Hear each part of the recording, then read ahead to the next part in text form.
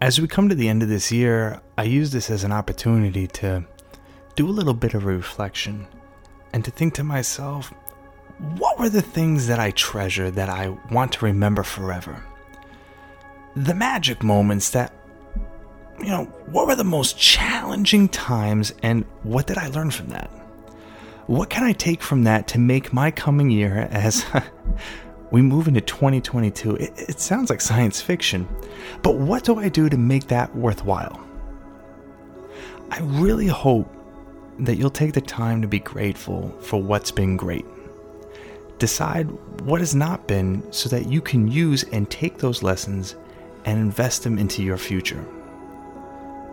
Maybe the best core lesson is for us to remember that no season lasts forever. Winter doesn't last forever. Emotional or financial winters will always change. Spring is the next season, but we got to make use of winter when it's here. So, I don't know. Maybe you're in your spring season right now. Maybe you started something brand new, a relationship, a business, or even a nonprofit open access medical journal. And you're really excited right now. Maybe you're in a position where you've been reaping the rewards of what you've done. But in the physical sense, this year is ending and a new one is beginning. And that is a great time for us to look at life and say, hey, what is it going to look like for me moving forward? At any moment, your whole life can change. It can end overnight, and we take things for granted. Bruce Lee, the martial artist, he once said, "Don't ask for an easy life. Ask for the strength to endure a hard one." The secret to life is to work harder on yourself than on your job or anything else, because then you have something to give people. Really take advantage of this time to understand what's going to give you what you deserve and live in that expectation that at any moment life can change for the better and you can create a breakthrough. You can gain insight on how to build a strategy that would take a situation that was so horrible and turn it into fuel to make your life better. Your job is to find a way to become more valuable to other people and do more for them than anybody else in your category. And there'll be no limit to the quality of your life and for the quality of your economics or your business. You got to work harder on yourself than on your job. You got to become worth more because you are going to do more for others.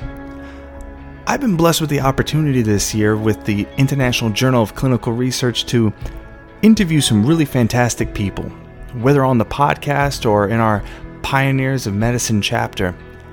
And what I've noticed about all these people and these high achievers, people who we would deem to be successful, is that I could take them right now. I could take everything that they have and remove it from them. Kick them out of their home, empty out their bank accounts, and guess what? Within a short amount of time, they'd already be back at the top. Do you know why? Because they invested in themselves. They had put themselves in a right foundation. Material things and the things that we take that, oh wow, I really need that to be successful, those are just resources. That is just fuel. Money is great, but it's just a fuel. It just helps you get to where you're trying to go. It helps you achieve your goals, but it should not be the goal.